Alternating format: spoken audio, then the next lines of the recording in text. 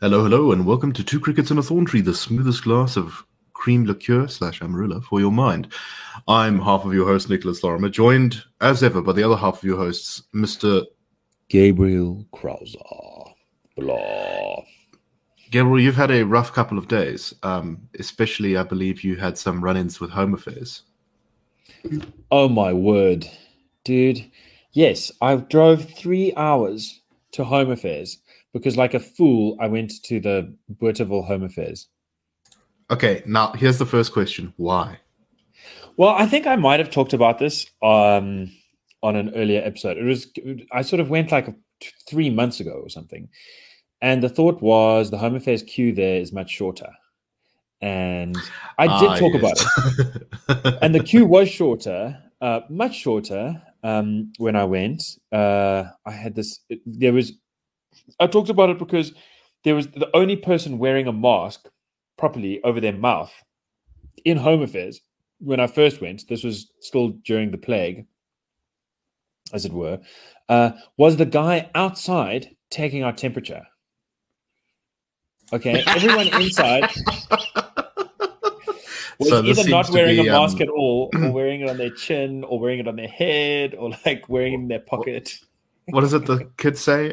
Doesn't it sounds like everyone didn't get the memo? Dude, the memo was not get got, excepting that all of the civilians had to wear masks, right? So it was just the Home Affairs officials not wearing masks. I took off my mask to take a photo for the ID, and then I was like, I'm not putting it back on, and they're like, put it back on. I was like, but you're not wearing your mask. I'm not wearing my mask. We're all going to be okay. They said, put it back on, boy. Those were the words, not the accent. But anyway, it was great. It was a wonderful This is experience. yeah, but it's usual. This is I think appropriate because in Home Affairs, those people who come to the counter are naught but cattle, who are below the Yeah, great gods that they have come to seek for their divine favor. Please, please, oh lords, give us our documents, please. And we if scrape on you our knees, please. yes, and if you please the gods of Home Affairs, they shall grant you your documents. Otherwise, they shall commit you to purgatory for another You shall be cycle. smited. They shall smite you down and relegate you to the great purgatory of like of bureaucratic gray zone. Okay, so here's what happened on Monday. So a couple of weeks ago, 2 months after I'd been there, I get the SMS to say, dude, your ID is ready. So I was very excited and I thought, okay, let's go get it. And then there was a bit of confusion about like when to go, this and that. I needed to sort of arrange some worky things around it. And so anyway, so I did, went down and then I got there Monday morning and there was like only two people in the queue and I was very excited. And then the security, like as I got to the front, those two people turned out to just be friends of the security guard who were not queuing. And so I was like, okay, so I tried walking in. The security guard said, you can't go in. I said, why not? He said, system is down. The Oh, words that sort of chilled on anyone's spine. dude, those three words are so well known in this country. Hey, there is I mean, system of a down is like big in America or whatever, but system is down. Now that is a hit. That's a horror That is movie. it's a horror movie hit in every province in that crosses creed, color, and class lines. Everybody knows the feeling of system is down. Anyway, so I said, but how down can it really be? My ID's already there, right? It's not like they need to print it out. That's already happened. It's just in an But envelope, and Gabriel, but Gabriel, it system is down. so that's what he said. It's amazing. It's like you were there. And what I said was, I just repeated what I said. But how down can it really be? And then he said, okay, you go inside. What I actually did is I said, can I get a letter? Can I get an official letter to show the bank to say system is down? Because I've got an issue that I need my ID for, and they're going to think I'm making it up. They will never believe that the system is down unless I get an official letter. And he says, oh, official letter. I don't know that one. Go inside and talk to the manager. So I went inside and I found this really friendly dude who I explained my situation. I mean, it started out with the system is down, but then I explained my situation. I explained like I'm looking to, see my credit worthiness, see if I would, what kind of loan I might be able to get if I wanted to buy a place. And for that, I need a photo of my ID. So I was like, can't I at least take a photo of my ID? And he said, sure, you can. You can't take your ID because to do that, you need to put your fingerprint into the electronic system for it to update. And I was like, can't you just give me the ID and I'll go and do that at a Home Affairs in Joburg?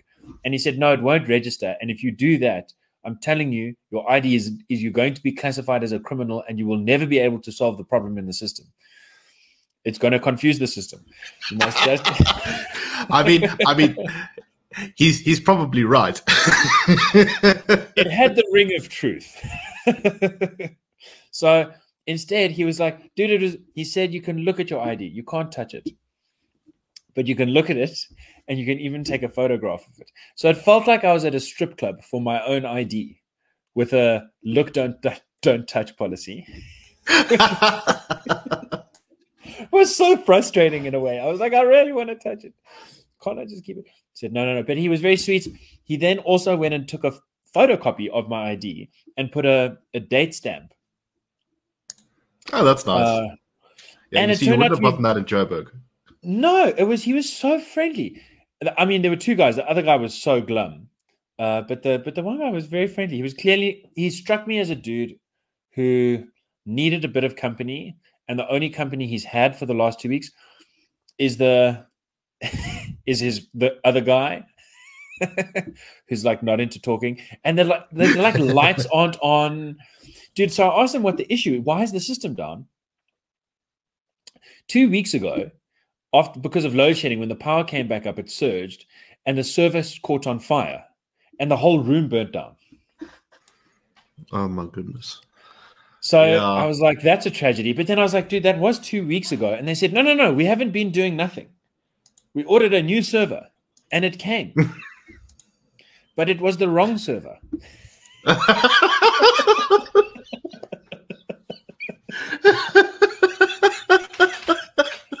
And now we ordered another server. It's coming. But we haven't gotten it yet. Well, look, some progress is better than no progress. Right. So I was very glad with the time-stamped photocopy of my ID, because driving away, the police actually pulled me over. And they're like, where's your driver's license? I was like, I don't have my driver's license. They're like, why? I was like, because I need my ID to apply for my driver's license. I said, so where's your ID? I said, well, it's at Home Affairs. So they said, well, why didn't you pick it up? I said, I just did. I tried, but system is down. And the cops were like, what? System is down. I said, yeah, system is down. And they said, ish, system is down. Everyone knows. But how do you telling the truth? So then I showed them the thing, and they said, "Yo, system is down." They're calling friends. They're like, "System is down, guys." But this guy got a photocopy, so he's fine. So they let me off with not even a warning. They were just like, they let me off with the old "system is down." Keep up the good fight. Yeah, no, everyone knows the struggle. It's one of those things. I mean, I wrote an article a while ago about how, crime is such a sort of ubiquitous thing that everyone in South Africa experiences at some point, that in a strange sort of way, it's almost unifying. Our trauma kind of unifies us. And I think bureaucracy is exactly the same thing. Those are the two things that all South Africans do together. We all get robbed and we all stand in queues at Home Affairs. That is, it's not so much death and taxes as like theft and queuing that are the great levelers. The great inevitable burdens. Yeah. Speaking of the great levelers, you've been getting involved in an attempt to level the justice system, and it's involving our former president. You wanted to talk about it today. Could you tell us about what your scheme is? Because when I first heard your scheme here, it sounded, I'm not a huge fan of this legal stuff. It's all a bit Of hocus fancy pocus to me. pants. Yeah, it's all it all sounds like it reminds me of those ancient soothsayers used to read the entrails of chickens. Yeah. Uh, Yeah. so In Latin, can you I'm sure. explain Yeah. Dude, I don't exactly know. exactly? I don't speak enough Latin to be able to read chicken entrails, to be fair. Yeah. Okay. I don't know. I mean, I like your attempt at a segue, leveling the justice system. I thought it was pretty good considering I came up with it 2 seconds ago. I think it's smooth as duck lard. Very Well, it was smooth until we decided to explain it, and then okay. No, edit unexplain. Have a have a have a have a have a shot of Amarula. Why not? Okay, so I think that it is kind of complicated in a way, but it's not that complicated, and I do think it's quite important. I think the principle we're going after is quite important. So, refresher on the facts. I mean, let me just say the simple TLDR is we're trying to put the former president back in jail. So it's a weird thing. Like the day okay, when we went hold to on. the police station. Zuma has had, shall we say, many legal complications. What precisely is the issue here? I mean, one Okay, could so pick it's out not a just thousand that reasons. it's not just that we want to put him back in jail. It's that we have the most likely to win argument to put him back in jail, which sort of puts us in a delicate place. He was let out on medical parole last year. The reason he was in jail was because he had violated the constitutional court's order to go and testify before the Zondo Commission. Now, when he was then... So the only crime he's been found guilty of is contempt of court. Correct. And the strange thing is that that is not a crime in the usual sense of the term. This is what it all comes down to. But let me just refresh. So he gets found guilty of contempt of court, which is not exactly the sort of high crime and misdemeanor sort of.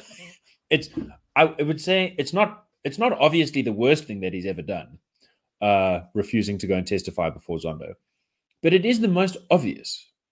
It's so indisputable. There's no clash on the facts. No one is saying, well, actually, he did go testify before court. With all of the other things, he stole the money. People say, no, he didn't steal the money. This, that. This is indisputable. He gets sent in there. Then he gets let out on medical parole. And shortly before he's let out on medical parole, the medical parole board of the Department of Correctional Services says his medical condition is stable and he does not qualify for medical parole. But then Arthur Fraser, the National Commissioner of the Correctional Services Department, basically the DG, he says, no, he does qualify for medical parole. Arthur Fraser, the great sculptor of presidents. Yeah, dude, Arthur Fraser, like probably the most important background player in this country. So he is, he brought the Phala Phala allegations against Ramaphosa. He let Zuma out of jail free. He scalped Bulelani Nguka and Thabo Mbeki. He is just he's the most fascinating character. Anyway, that is why I understand at the High Court, they said Fraser's ruling was unlawful. And the clash has been who gets to decide, the head of the jail system or the head doctor of the jail system. And, so far the thing is like, well, the head doctor kind of gets to decide on medical parole. The head of the jail system, he doesn't really get to decide. At least he doesn't get to override the head doctor because the head doctor is going to know what's what. I'm not sure that really is how the law is written. It often is the case that top executives have the authority to overrule people that clearly know better than them, from a sort of common sense perspective. Right. Because you need one general to run the show. Yeah. In a sense. Yeah. That often is you have specialists and then you have the leader, and the leader's position is to make the decisions and judge up the evidence. Yeah. So our argument is that this ding-dong thing between Fraser and the Medical Parole Board, this is actually assuming that either of them have jurisdiction in the first place, which they don't.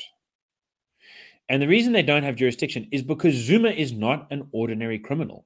And it's not because Zuma's special. It's because the crime that he committed is special. So contempt of court is clearly weird because one of the first things, we uphold the rule of law at the IRR. This is a classical liberal principle, right? What is one of the first rules of law? That you cannot be a judge in your own trial, that no one is above the law. Right. But in the case of contempt of court, the court is the victim and the judge. Yes. In the case of contempt of court, if you were going to do it the usual way, the judge would have to say, this guy insulted me. He called me... You've disrespected me. He called me like a... and therefore I'm punishing you by shooting you into the sun. He called me an elephant and a swine. I'm trying to think of like non-offensive, offensive things to say. And right. I'm actually just remembering what our counsel, who's a very distinguished senior silk in South Africa, said. And it rhymes with hunt. Yes. He called me a hunter. That was his shocking example. So the judge says, I'm not a hunter. You can't call me a hunter. But the judge would have to sit in the judge's seat and in the witness box and testify and say, look, this guy called me a hunter, and it hurt my feelings, and it's very rude, and it's not true. And even if it was true, he can't say it. Have you watched Blackadder Goes Forth? Yeah. Do you remember when Blackadder has Baldrick shoot and eat a pigeon, and it turns out to belong to the general? Right. And then they have a trial, and the general is the judge in determining whether Blackadder shot this great carrier pigeon. And he's also the first witness on the stand. Yeah. So that is inevitable when you have a contempt of court case, because the victim and the victim is the court. So there's a nightmare. It's like, well, how can we have the rule of law and have contempt of court cases? Then another problem, of course, in Zuma's case, is that he couldn't have the right to appeal, which is a Section 35 right. When you're in an ordinary criminal trial, you must have the right to appeal the first finding. But the first finding happened at the Constitutional Court. The Constitutional Court gave an order, he refused the order, and then the Constitutional Court found him in contempt of court. Where can he appeal that? According to the Constitution, once the Constitutional Court has found something, you can't appeal it. He tried, but you can't. So there's to the laws of God and justice. So, and on the so likewise on the anyway, another way of thinking about the problem is the detention without trial right. It's like he didn't have a proper trial in the usual sense. He wasn't there. He didn't get a chance to cross-examine witnesses. He didn't get to ask. He didn't get to put Mogoeng in the witness box and ask him tough questions and say, "Why did you give me this order? And do you not like me? And did you say?" His lawyers tried to do that kind of thing, but they couldn't do it. So, it just turns out that there would be this awful situation if you said, "We can't put you in jail for contempt of court, because this would amount to detention without trial." Then anytime someone is accused of something, they could just refuse to go to court, and then they would not be tried, and then therefore they could not be incarcerated and found guilty. I think that's a catch-22. That's what I see. Non-legal people call a loophole. Yeah, you can't find me guilty because I'm not coming to court. It's just blows up the whole system. So it turns out that the way the law works here and the way the law works everywhere is that there is one special crime which starts out as a civil crime, which is to say it's like being sued, like private parties adjudicating, clashing with one another, where those rules apply, which are different to the ordinary criminal rules, but where the punishment, instead of just being a fine or a verbal slap on the wrist, the punishment is you literally get forced into jail. And that is the crime of contempt of court, insulting the court or refusing a court order. And you just need that in between stopgap. And this makes sense because ultimately, contempt of court is the punishment or the violation that's there when someone is just doing everything they can to gum up the works, who's just being difficult, who's pushing the whole system to the breaking point. dude, and who it is asks the weird. I question mean, why every single time. exactly. We are defenders of free speech, right? Someone goes into a courtroom while the trial's happening and just starts just starts reading the Bill of Rights or singing the national anthem. You can throw that guy in jail. And that feels weird. It's like, oh no, but how can we endorse that? Don't we believe in free speech? Dude, you have to be able to throw that guy in jail, because one of the essential features of a criminal justice system is that you can hear each other and that you can write down what is said in court. And you cannot hear each other or write down what is said if some idiot is shouting in the background. So it just turns out to be very important that you can shut people up so that we can hear each other. Or anytime someone interacts with law enforcement, all they do is roll around on the floor screaming, "You have no authority to judge me."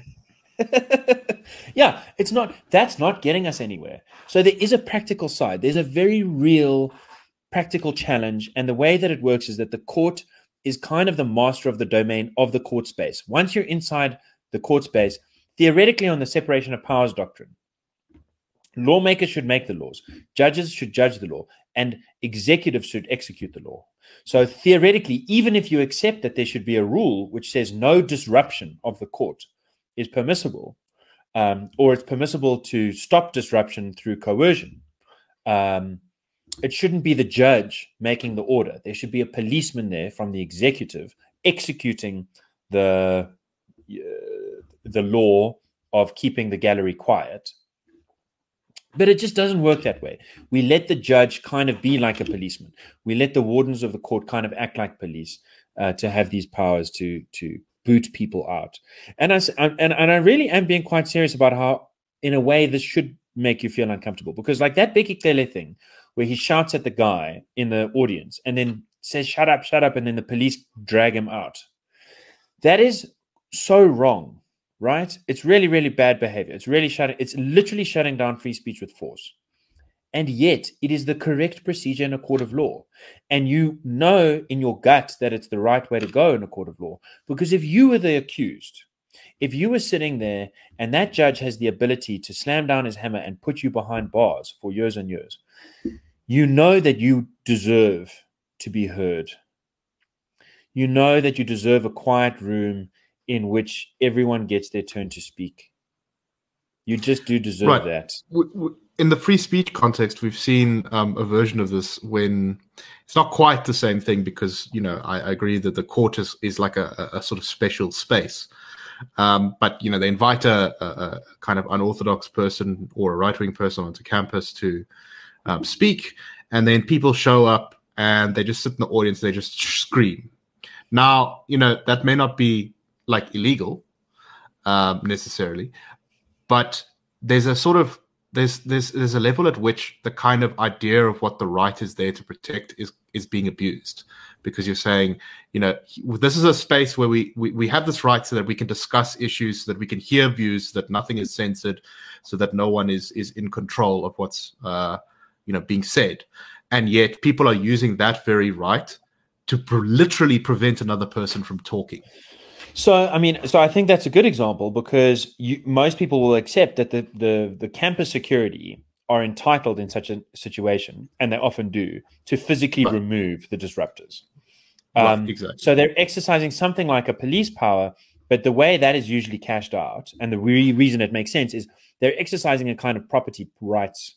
They're exercising property rights. So the right in property on the campus is the right to deny access to people that are going to get in the way of the purpose of the business that you've got. And the purpose of the business is, academic seminars. So you can't get rid of anyone. You can't get rid of people for saying things that you find unpleasant, but you can get rid of people who are just shouting and making noise to disrupt things. Here's why that is difficult. Here's why you can't apply that to the court.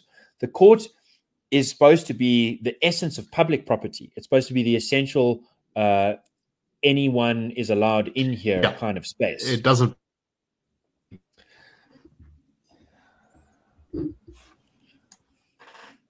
You were saying something there, Nick, but you just broke up. Do you want to come again?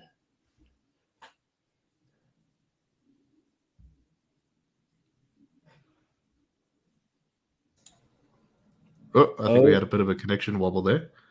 I think I'm back. Okay, you're back. You're back. Yeah. So I'm gonna. So basically, the point that we're trying to make is that in South Africa, as in the rest of the world, it is very normal for the courts to have this power to keep the gallery quiet, to stop witnesses from insulting the court, and to force people to come and produce evidence. You can't be forced to produce self-incriminating evidence, but you can be compelled to come and produce evidence in general, and you can be forced to come and appear in your own trial. So what we're saying is that Zuma was found guilty in this way. The Constitutional Court stressed that he was never an accused person in terms of Section 35. So he doesn't have Section 35 rights or Section 35(3) rights in the Constitution, which are the rights of accused persons, which is the right to have an appeal, which is the right to put your accuser, the right to cross-examine witnesses, the right to an ordinary criminal trial. He didn't have any of those rights. And because he was never an accused person, he also was therefore never a sentenced offender. And it is only sentenced offenders that qualify for medical parole. It is only sentenced offenders that fall under the Department of Correctional Services. What happens is you start out as an accused person in the ordinary progression of things. And once you are found guilty, then you're a sentenced offender, and only then can you qualify for medical parole. And so we're saying that Zuma should remain in jail under the direction of the court. It's for the court to decide what happens with him. It's like he's a baby in their custody, or it's a little bit like a dude who's in a drunk tank, right? You can the cops can hold you for 2 days. They catch you at like 2 o'clock in the morning and you're wasted and you're driving around. They throw you in a drunk tank to sleep it off, and then later that next afternoon they let you out. You've come to your senses and you can drive home. It's not ideal, but this is what is allowed. And the idea is he should be put in jail, come to his senses, and then he can get out. So this is. Why has this common sense argument not been made? Why have we resorted to this ding-dong thing between Fraser and the Medical Parole Board if, in fact, he doesn't fall under that part of the law in any event? Well, for a simple reason, because Zuma's side has constantly said, because Zuma's in this unusual position, that is evidence that apartheid has been brought back. That is evidence that white monopoly capital is in charge of this thing and is pulling the strings, and that this vendetta is being meted out against Zuma. They say he's been subject to detention without trial. He's been denied his Section 35 rights. He has been put in jail by a constitutional court order that is completely at odds with the usual way of going about criminal procedures. He's not under the Department of Correctional Services jurisdiction. He is under the court's discretion, and the court has got a vendetta against him, and this is very evil and terrible. And because race is like a magnet, and you put it next to a computer screen and the whole screen goes blah, blah, blah, blah, blah, blah, this argument, because it mentions the word apartheid, people kind of switch off their brains. That is what happens to people's brains. Instead of standing up and refuting it and saying, okay, completely it's true that the apartheid regime in fact, what the apartheid regime did with detention without trial, by the way, was exactly the opposite. We're saying the courts should be more involved. In fact, he should remain totally under the court's direction. What the Nats did was keep the courts away. The Terrorism Act, secondarily and primarily just illegally without even passing a law. What they would do is they would put someone in jail. They would be under the wardens, under the king of jails, the Arthur Fraser of the day, and they would keep the courts away. They would say, you can't go to court. You can't appear in court. You can't have a lawyer. You can't have a phone call. You can't plead your case. You can't plead your case. No court for you, buddy. That was the essence of the crime against humanity in the case of detention without trial. And no one at an analytical level knows it better than the IRR, because the IRR was the organization which tabulated and collated the 12 million man hours of detention without trial that had been meted out by early in the 1950s already, kind of a thing, and blew the whistle on it. And it took a lot of, there were anecdotes, there were incidents of detention without trial that were being communicated, but the IRR had the resources to really show the pattern and practice, and were the first to do so, and put the wings in the behind the sails of the guys at the Rand Daily Mail, who were then publicizing it, and at the Manchester Guardian, the New York Times, make it a very important international story, which meant, unfortunately, that the Nats kind of codified it in the law, sort of doubled down on it, but it eventually built the pressure towards genuine reform. Took very long. Anyway, I'm just saying it's not like we're insensitive to the evil of detention without trial, but it's precisely because we see that evil for what it is.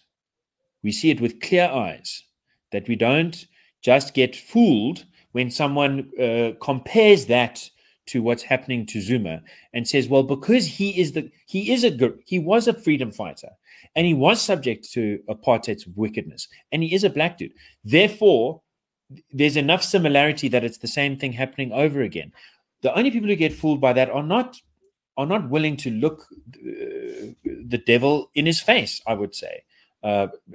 Maybe that sounds too much, but to look at the real clear, simple expression of what was going on then, what was wrong with it, and what is going on now, and what's wrong with it, and what's right about it, actually, in this case. So, in a way, we're trying to vindicate the authority of the courts. We're trying to say there is this special category of contempt of court where it's just got to be different. Otherwise, there's catch-22s where guys are always going to get off scot-free. And it's normal internationally. It's defensible on basic principles of the administration of justice, and we can't sidestep this issue. We have to say, in South Africa, it doesn't matter if you're the ex-president. It doesn't matter how important you are. If the court orders you to come and give evidence, that's not a question. It's an instruction. And you must obey. And if you don't obey, there'll be consequences. Okay, so in a way, that's the simple part. Oh, no. Here's where things get complicated. Usually, the court precedent that we are going to draw attention to, 1998 case, De Lange versus Smuts NO and others. And in this case, there was a law which said, if you I can't remember what it is. It's like some financial thing, dealing with like people who've died and their estates and insurance policies and all kinds of stuff.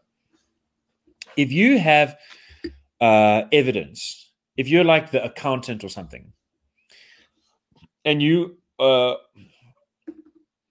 obviously for some things you're not allowed to say what the client has said, but for a lot of things it's like, okay, now the client's dead, you have to show the information. If you've been called by a magistrate or by some legal process to come and give evidence, this accounting evidence, show the book, show the receipts, show the tax filings and so on, if you're getting a lifestyle order or something. If you don't show up to give the evidence, or you show up but you say, I don't feel like showing you my receipts from the restaurants I've been spending money at, the strip clubs or whatever. The law said the magistrate can then put you in jail for a couple of days. The magistrate can say, basically, put you in the drunk tank, say, sober up, buddy. You're not thinking nicely. You seem to think I was asking you for this evidence. I'm not asking you. I am telling you, you have to produce this evidence. So go figure it out. Come back in 2 days. We'll try again. And then if the person comes back in 2 days and still is being recalcitrant, you can put them in jail for a week. And so on and so forth. You can keep compelling. Now, that's not to say this guy can't appeal, because a magistrate's pretty low level. He can then appeal and say, this magistrate, there's a special reason why I literally can't, the dog actually did eat my breakfast. Here's a video of the security camera footage. There's the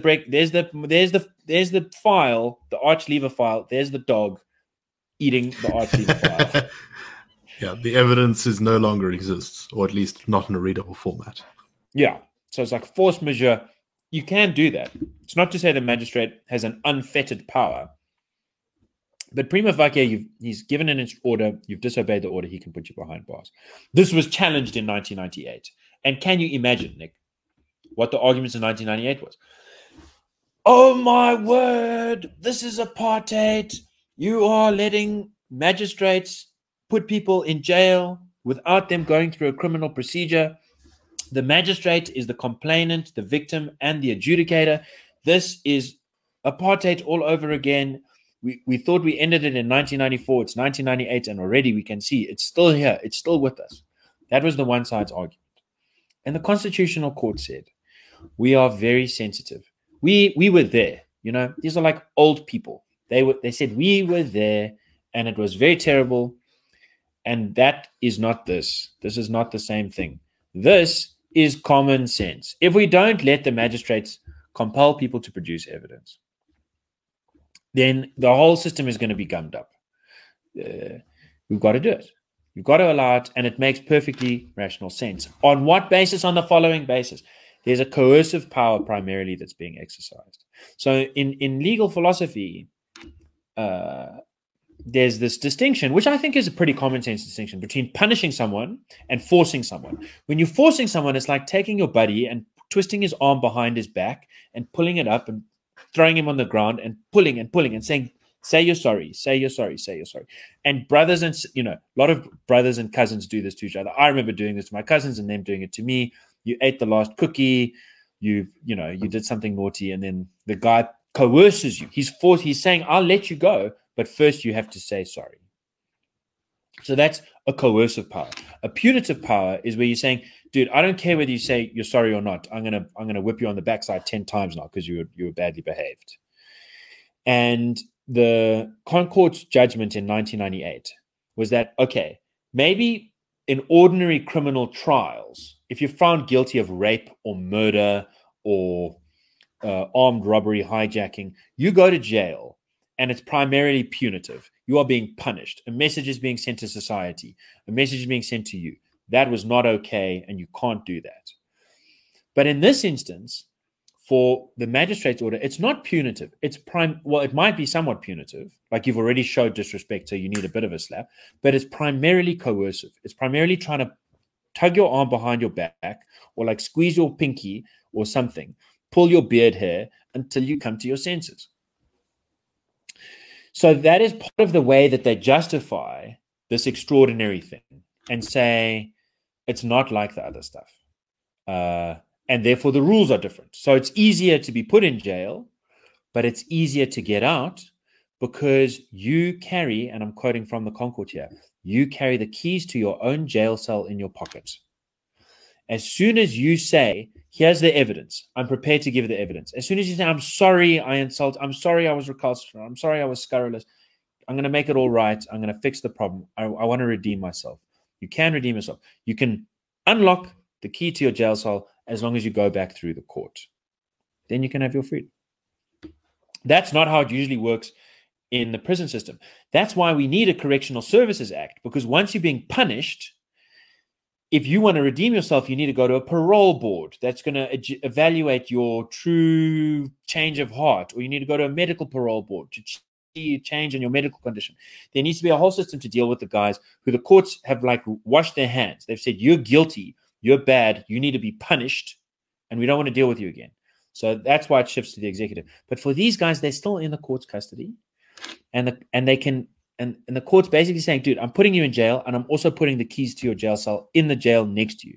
And you can come out, but you must come talk to me again nicely and tell me what I want to hear. Or tell me the evidence that you know that I don't. You have to engage with the system. You have to play by the rules. Yeah. Okay. Here's the problem with that, right? So I think this makes sense of it. It makes sense that there's the three categories. You're free, or you're an ordinary prisoner. You're a sentenced offender. Those are the usual categories. And then there's this in-between category, but in the in-between category, it's coercive, not punitive. And it makes sense, right? Like, what's the point of having a state if it can't force you to do anything ever under any circumstances for any reason? Yeah, it forces you to pay taxes. It forces you. to drive on the left side of the road and not the right side of the road, and so on. Okay, so here's the problem. The Constitutional Court went out of its way to say, we are not trying to coerce Jacob Zuma into testify. This guy has shown us he will never testify. We have no reasonable person can expect this guy to change his mind.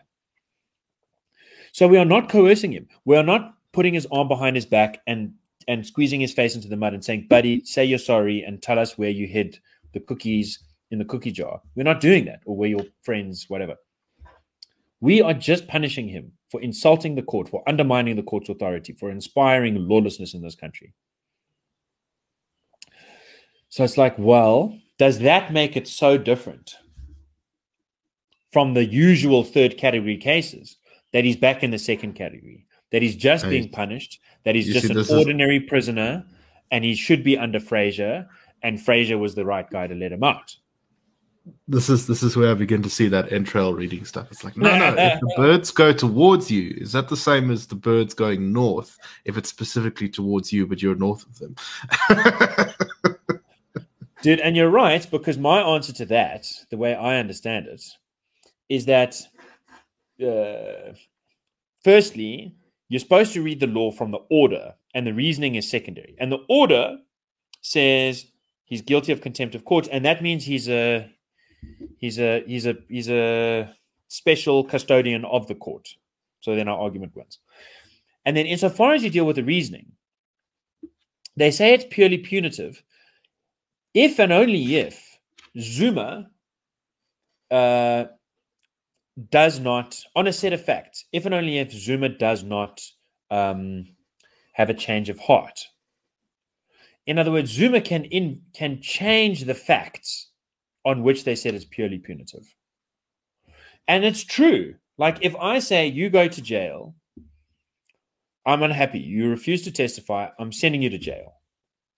If you then never change your mind, you never testify, you sit in jail for 15 months and then you come out, I haven't coerced you, I haven't forced you, I've just punished you for breaking the system. But if after 2 days you're like, yo, that jail was not nice, I didn't realize, I will tell you everything you want to hear, I'm very sorry, I see that I was being very silly, let me tell you now, all of the things you want to hear. Then, even if you called it punitive, it has clearly shown itself to be coercive. And in that instance, it's going to be for the court to decide whether that means his sentence is changed from 15 months to 2 months or 15 months to 13 months.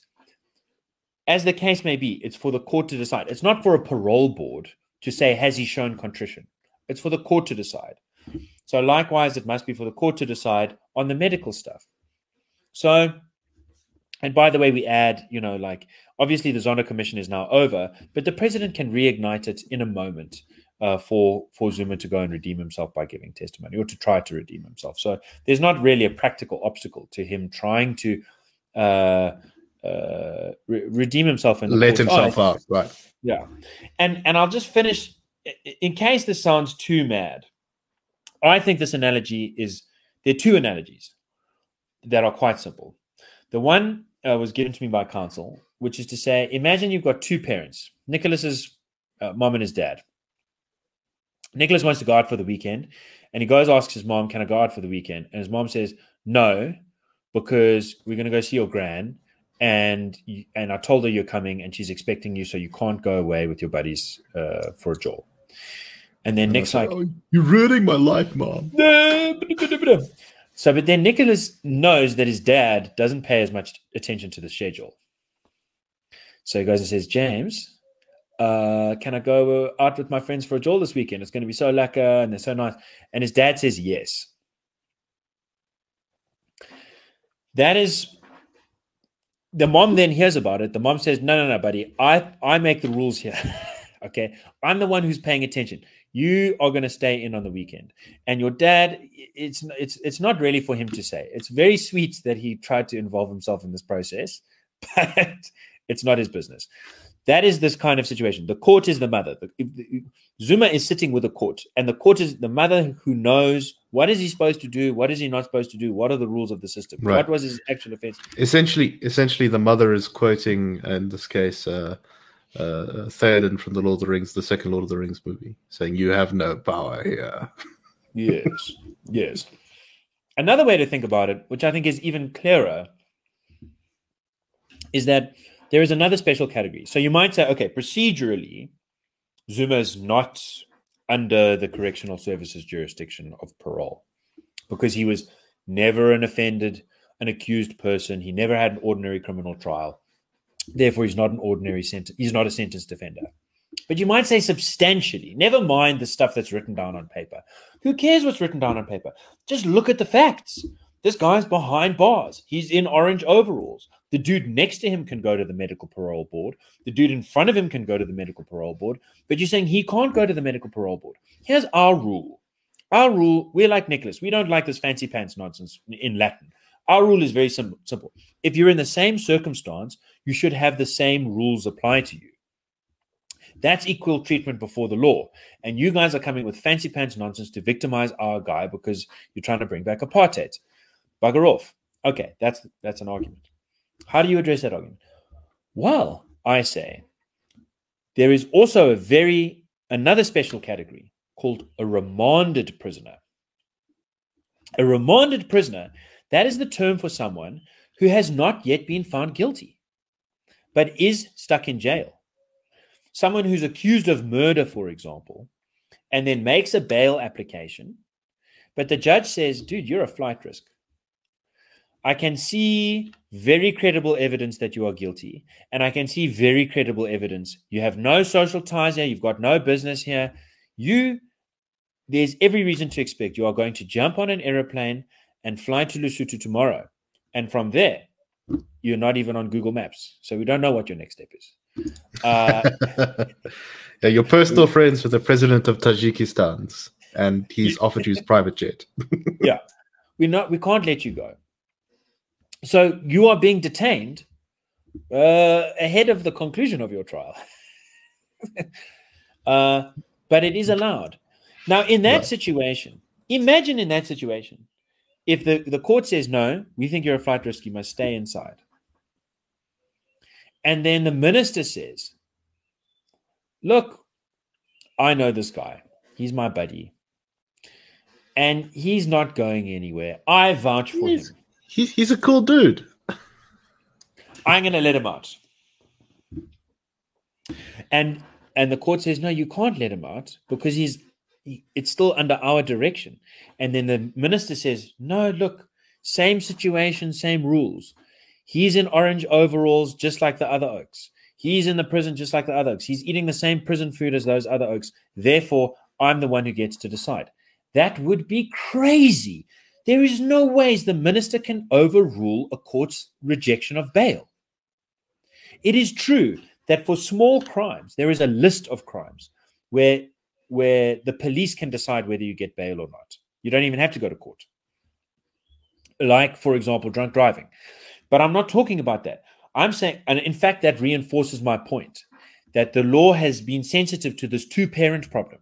And it is trying to say, for each instance, only one parent decides. For the tiny things, dad can decide. But for the really big deals, mother knows best. And if she says you have to sit in jail because it's the only way we can reasonably expect you to show up to your own trial, then the minister cannot intervene and say, well, I think he's okay, so I'm going to let him out. So remanded prisoners show that the procedural difference is a substantial difference because it makes a difference to who has the authority to decide whether you stay in or stay out. And likewise, for those people who are convicted of contempt of court, they stand in a special category. So these are the arguments that we're going to be taking to the Supreme Court of Appeal. We've got like 3 counsels. It's amazing. We've got 2 senior counsels and 1 junior counsel who've been working on this thing. We're trying to find money for them, but they've been prepared to. It's amazing. It's very, very generous from the legal experts who've been sort of trying to explain this all to me. And yeah, I mean, I think part of the thing that's exciting about it is that I think it could be the argument that puts Zuma in the most likely position where he has to give some evidence to help us get rid of people that are still corrupt. and where we can defend the idea that really and truly you mustn't be distracted by some superficial comparison to apartheid, which is what his legal team has been trying to get away with. So does he, if he is forced to go back on, if he goes into jail, does he have the option to go up onto the evidence stand and say, I'm not going to give any evidence that may incriminate myself? Correct. But taking what the Americans call the fifth, and we have the same rule. You can't be coerced into incriminating yourself. I suppose he can try perpetually to take the fifth, but if someone asks him, for example, when you were the president of the country, what is your name? Yeah, what is your name? Did you appoint Melissa Gigaba? Did you? There are some questions that might incriminate others, or might shed light on the matter more broadly, that won't incriminate himself, and that obviously won't incriminate himself. So it'll sort of be between and then of course you get into you can get into the weeds there a little bit. If he refuses to testify, he refuses to testify. If he wants to plead medical parole, he must do so before a court. I don't think that the odds are necessarily in our favor. I mean, I think we've got the winning argument, but let's say we win and he gets put back in jail. I don't think that means that there's a better than 50% chance that he's going to testify. But I do think that it improves the chance, like, by a factor of 10. I mean, right now, there's like a 1 in a million chance that he's going to testify. So, in fact, even if he only comes out with a 40% chance of testifying, that means we've improved the odds by like a factor of 400,000. Yeah, right now, if there's a Damascus moment when God speaks to him directly and says, go and testify, I think that's about the only chance that's going to cause him to testify right now. I'm not so sure, dude. I think that what Arthur Fraser proved with the Phala Phala allegations is that Ramaphosa is vulnerable, that the country has been so badly run that even great ANC loyalists are very prepared to turn against the whole party. It's always been the case that critics have been prepared to say nasty things about half the party. But in the last couple of months, we have seen resounding damnation of the whole party. That exposes Ramaphosa to Is further... there a story that Zuma could tell that doesn't necessarily include him? I think Zuma can say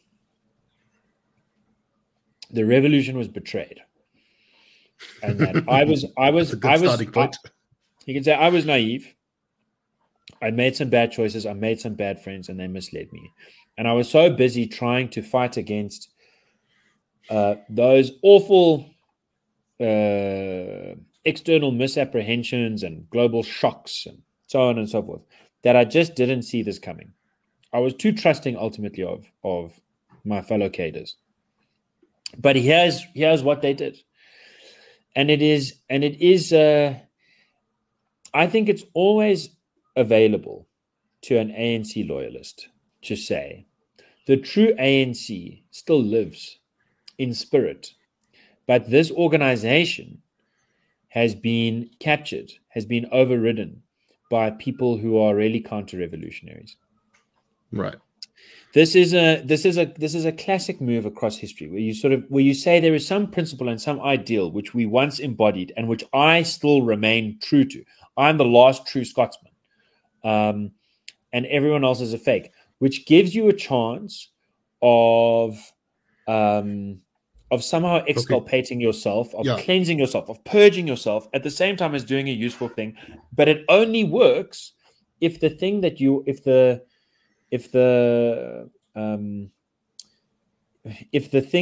are, the actual real organization that you are damning, has become very, very unpopular. Because otherwise, if you try this thing, they'll say, dude, you're trying to blame us. This was just you.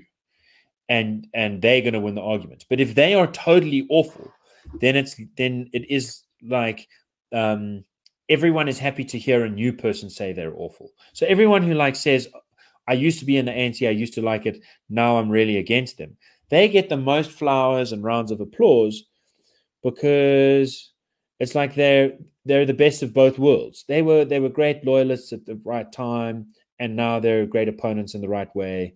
I think he could. I think that I think again. I don't think it's the most likely, but if Ramaphosa's administration continues to falter, and Zuma gets a bit philosophical, he might think that the best way of preserving his legacy is by being first the spy, then the armed warrior, then the captain of the Robben Island chess team and foremost student in its school of politics, then the peacemaker in KZN, then the president of the country and the traditionalist, and finally the persecuted victim of nasty plots, which had a grain of truth to them and caused him to finish his career as the great truth teller, as the guy who finally came to admit. Hasn't he already made too many arguments that take him away from taking that path, though? I mean, if the whole system is here as a white colonialist plot to destroy the true avatar of blackness, it's kind of difficult to then say, well, I'm going to go and give evidence, all the dirt on all of my comrades who I say are being hounded out illegally here by this evil white system. I don't know. It just feels like he's taken a road where it's very difficult to row backwards. It's difficult. You sound like the Concord now, right? There's just no ways he's gonna come right, and therefore this is not coercive. This is punitive, and that makes it legally complicated. We think we can still deal with it. What I'm trying to say is it's under his control. He is an agent. In the same way that if a poor dude comes and hijacks right, you, the only cost to when I say difficult to row back, I mean difficult to row back without losing a lot of face. Yeah. But dude, it really is there are statistical arguments to be made about like poor people who do avoiding crime embarrassment is not a agency is real. Yeah, you can't ignore the law because to admit that you may have done something wrong it will embarrass It's his responsibility. It's under his control. He can eat that cost if he so chooses. And dude, if he is stuck in jail for more than a year, it might change his mind. Maybe he will think to himself, it's a little bit of free time is worth it. Maybe, I don't think that alone, but maybe the combination of that and a shifting political climate and the thought that if a new political party were to emerge, I don't know. I think that the future is strange and unpredictable, and there's a non-zero chance that Zuma. Well, he's already got a party. He's coerced. Like called the ATM. Yeah, exactly. And they've done really good legal work, dude. I mean, I think that there are some really smart guys involved in it. And they have footholds in little places all across the country. So who knows? Maybe they will be the key political players going forward, and then the whole deck will get reshuffled. Yeah, I mean, it's not the most likely, but it's an interesting possibility. It's not with it's not outside the realm of possibility. Yeah. No. So there's our case, and it's strange, and it's kind of like. Well, I don't know. I'll just say one last thing about it, which is that that's good. Exactly, I think it makes sense to most people. In 2017, there was this polling. I'm trying my hardest to have it not make sense to me because this really isn't. I as you know, I don't really like the law too much sometimes. No, often we just want to fire people into the sun. But I think something that also deserves to be said about it is that in 2017 there was this polling where people were asked, "Do you want Zuma to go to jail, or what would you prefer the most? Like Zuma going to jail or Zuma testifying against others and being let out in exchange for testimony that incriminates lots and lots of people that are still corrupt?" I mean, there's like thousands of officials that he must have know are corrupt. And by far the majority of people, like 80%, and like 80% of the ANC's base said they would rather let Zuma go if he will just give evidence that puts people that are still in power behind bars. So, I think this is the common sense solution. I don't think most South Africans are that vindictive about Zuma. It's easy to complain. Like you were saying, we can all get behind complaints about crime and complaints about bureaucracy, load shedding, things getting too expensive. We can all complain about Jacob Zuma and say Sissy ate the money and all that. But we all know that he didn't personally eat that much money, and that and that he's not personally in charge of all that much. What really matters is the guys that are still probably eating them. broke again. Yeah. No, there is I think there is also a desire to just, it's kind of like someone going through a really messy divorce, and they start off like really wanting to punish the other side, and then by the end they're like, you know what, let's just get this over with, sort it out, so we can all just get on with our lives. And I think that's where a lot of the country is right now. Yeah. And the whole thing of like, in black culture, you don't treat your elderly people in a vindictive way, which is another line that Zuma's people have been putting out. I mean, it's really weird. It's so tragic. It's also weird to say that that's a quote unquote black culture thing. It's like, yeah, exactly. They used to at least talk about Zulu. Like Zuma, his whole life was great because he would talk about Zulu culture, and it's different to But when you get think of a culture where you're not nice to old, where you're not supposed to be at least a little bit nice to old people. Maybe like some kind of obscure anarchist commune where they kick you out after you're 35. I mean, I don't think races have cultures. I think it's a really misconceived. But like, what race? No, well, that's what I'm saying. Like, where in the world are you supposed to be mean to old people? No, I'm still drawing blanks. Yeah, no, there isn't one. So it's not and in other words, I think a lot of South Africans do feel like, how much harm does he have left to do? Like, just let him go. He must. The keys to his jail cell, in a way, really are in his pocket. The reason I say that is because if he did testify, I think South Africans, I think there would be an outpouring of love and affection for him. I really do. I mean, there would be disdain, and they'd be like, "Why are you only telling us now?" And there'd be lots of people who say, "Hey, you're trying to come cry now and say you're sorry, and it's too late." Dude, South Africa has a pattern of, especially at a grassroots level, exhibiting pragmatic forgiveness for genuine acts of contrition, which are not just saying you're sorry, but are actually changing the circumstances to prevent the repetition of the crime. When apartheid ended, there were lots of people in the 80s who said, you know what, if you ever let apartheid end, most black people are going to be so furious, they will never let it die. There's going to be stabbing. It's going to be organized, vicious nastiness. An ocean of blood will just flow across the land. That is not what happened. Most people, there's a minor criminal element, and some of them get whipped up by race nationalist politicians. I'm not denying that. But the overwhelming majority of people were like, dude, we can't keep relitigating apartheid and how terrible it was. We know it is terrible. People have said they're sorry. They're trying to move on. They're trying to do real things to show that they want to move on. Let's try and move on together. That's what our polling shows consistently. That's what our experience shows consistently. I think that the same kind of surprise could happen if Zuma asked for forgiveness and showed real contrition. Really, really. I think the Constitutional Court would be the first place to say, dude, okay, we thought that you would never come to your senses. We thought you were not just a baby, not just a drunkard. We thought you were a big drunk baby.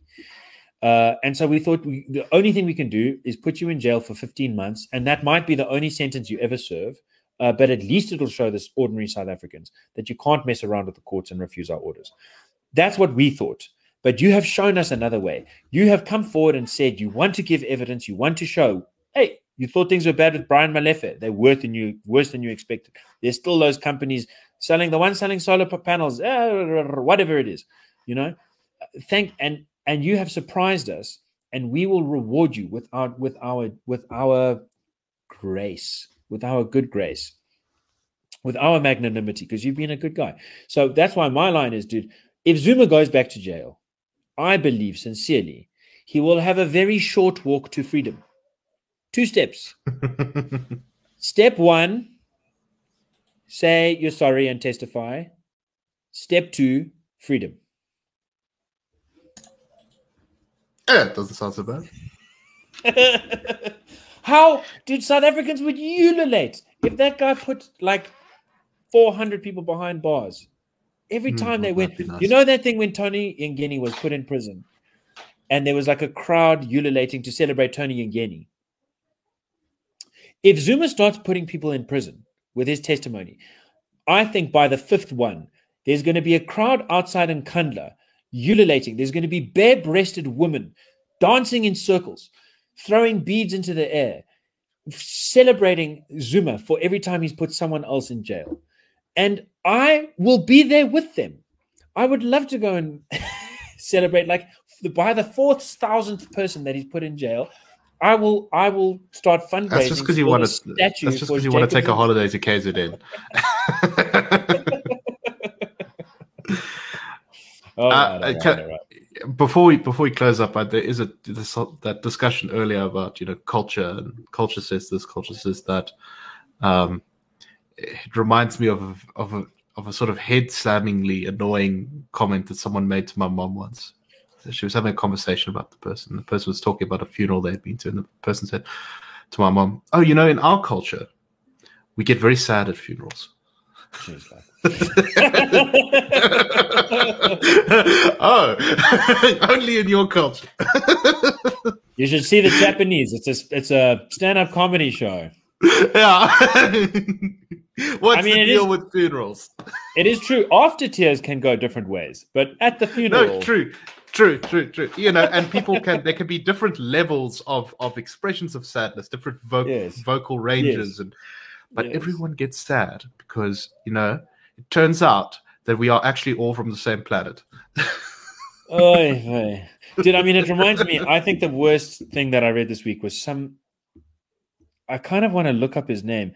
Maybe you all remember this guy who wrote a piece in News 24 arguing because of the latest tavern killing that black people are killing black people in taverns. Oh, yes. Because of white supremacy.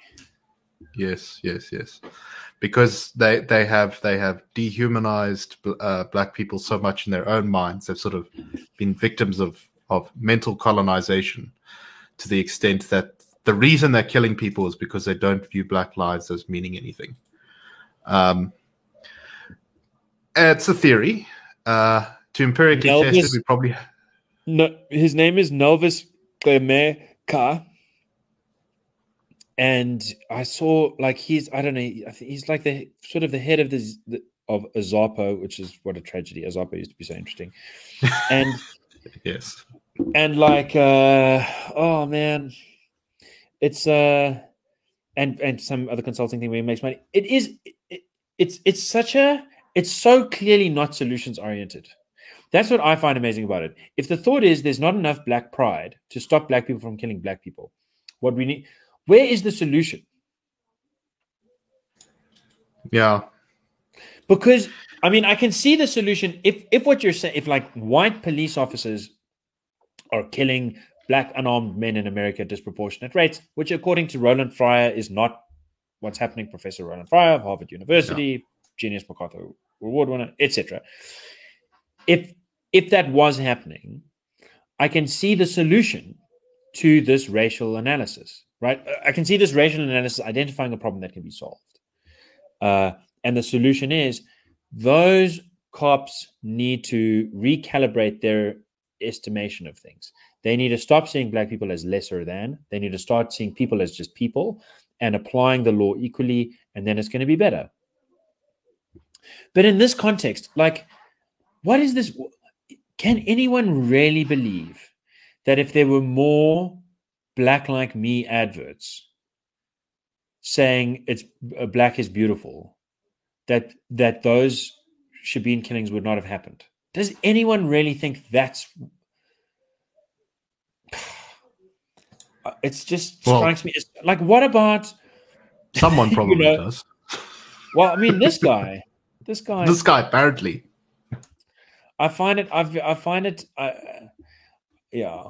But anyway, we have talked before. Yeah, an episode on black pride and white shame and sort of the uselessness of racial codes of conduct as an attempt to improve social behavior. Rather than appealing to family identities, work identities, national identities, clubs and societies, religious identities. I feel like there's so many thickly textured groups that you can appeal to for camaraderie and a sense of honor, real honor codes. Like, we don't do this because, but those guys, I remember once when I was a kid, some guy said, don't pick your nose, white people don't do that. And I just, like, he was an old white baboon. You know, there was a real baboon for you. Just a not a oak who'd figured out much about the human condition. No. his misanthropy, he did not like human beings. He was a grumpy old sot. And he mistook the fact that he didn't like anyone for the belief that he didn't like black people. And he mistook the thought that there's such a thing as right and wrong for the thought that there's like white ways of behaving and black ways of behaving. And I just found it, as a 7-year-old, I found it nauseating to be told to behave properly like a white person. I just think it's such a gross idea. Whereas we both went to St. Stithians, the thought that you should tuck in your shirt because you're a Saints boy, that made sense to me. I didn't do it. No, well, don't worry, neither did I. You know, when I was in grade 8, how many push-ups I had to do because my socks were down. And in the end, I just kind of gave up. Dude, I remember you. I was at grade 8 being that guy whose socks were not necessarily all the way up, ever.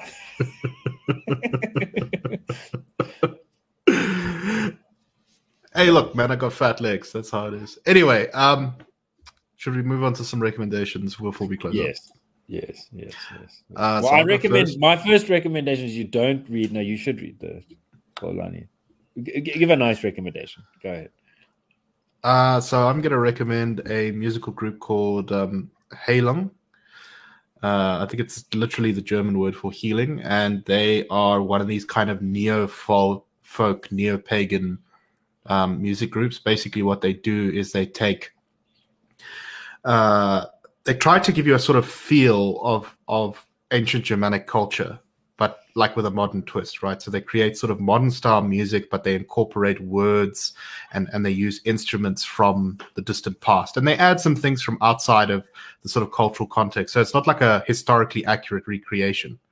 For example, they use, traditional Indian instruments in some of their music. But it gives you, I think, the emotional feeling of these kind of long dead cultures from Northern Europe. And they have great costumes. They have like sort of shaman outfits from, the sort of dark ages with like horns and antlers. And almost all of the words are in, ancient Germanic, Old English, Old Norse, all these kind of dead languages. And occasionally they add in modern German, modern Scandinavian, modern English. But it's just interesting there. And also the music's quite nice. I like it. It's often quite relaxing. I mean, the band's name is literally Healing. And the music videos are good too, because like I say, their performance, their costumes, it kind of makes you feel for a moment as though you're standing in a dark German forest around the fire while the shaman chants. And I think that's pretty cool. Dude, you're reminding me of an account I read, I think in Umberto Eco, of druids in what we would now call England, but in that little island, that large island, Britannia, who in a particular sect, these sort of spiritual men, or maybe women too, I can't remember, but their rites of passage, you could sort of choose 3 ways if you got to the highest level of graduating. And if you wanted to be a sort of faith leader, then you would be buried underground in a coffin filled with water so that only your nose could stick out. So it's not quite full, but it's really close. And just your nose is above water. And they put you there sort of 9 o'clock at night, or they put you there after sunset. And you've got to stay there until sunrise. And there's a chance that you'll die of the cold, or that you're going to freak out and pass out and then breathe in the water and drown, basically.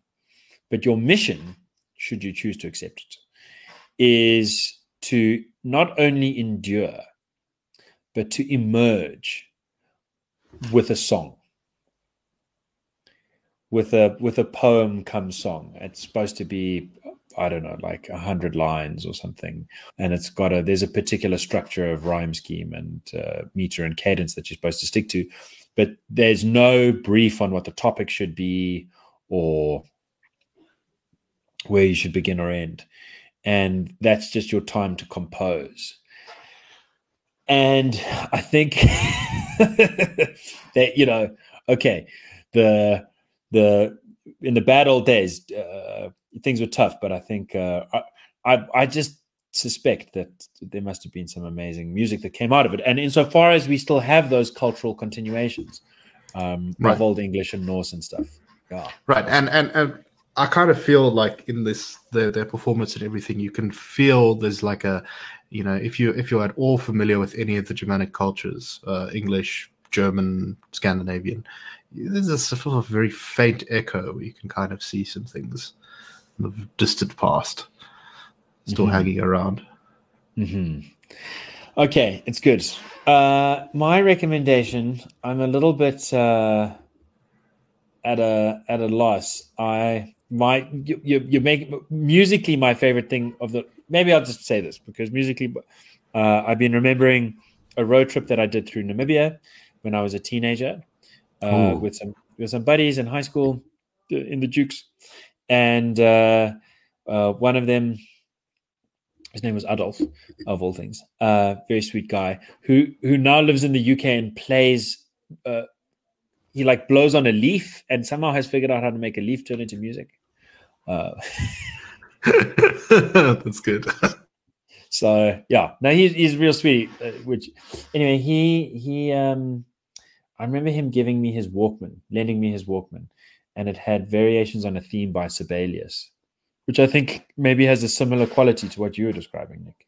It's sort of Finnish music that was trying to be overtly sort of drawing on a kind of sound that was from the folk, from the forests, from the yesteryear, and instrumentalize that with an orchestra, which has some polished features, but really can get quite raw and quite hard. And so just as a darker addendum to my recommendation, because of that drawing out of this kind of folk, soul spirit stuff, this band has to constantly, the one I mentioned, has to constantly close their comment sections, put out statements saying, guys, we're not neo-Nazis, go away, we don't want anything to do with you, we're just making music that we like in an aesthetic that we like, and this is not about reclaiming the soul of the white race or nothing. Yeah, man. Yes, there are some fools out there. Hey? Okay, well, Sibelius and these guys, I think let's twin them together, and tough listening, in a good spirit, and certainly not that. I think that the forest. I think that there's something about the forest. Hey, forest music. Never mind who cares what color you are. Like if you're covered in mud and you're running through the forest, we're all pretty much the same. Right, and there's an origin for every culture basically in running in forest or wilderness equivalent. Yes. Of burning things and eating fungus and that kind of thing. Yeah. All right. Okay. With that, I bid you all a farewell. And keep the flag of liberty flying.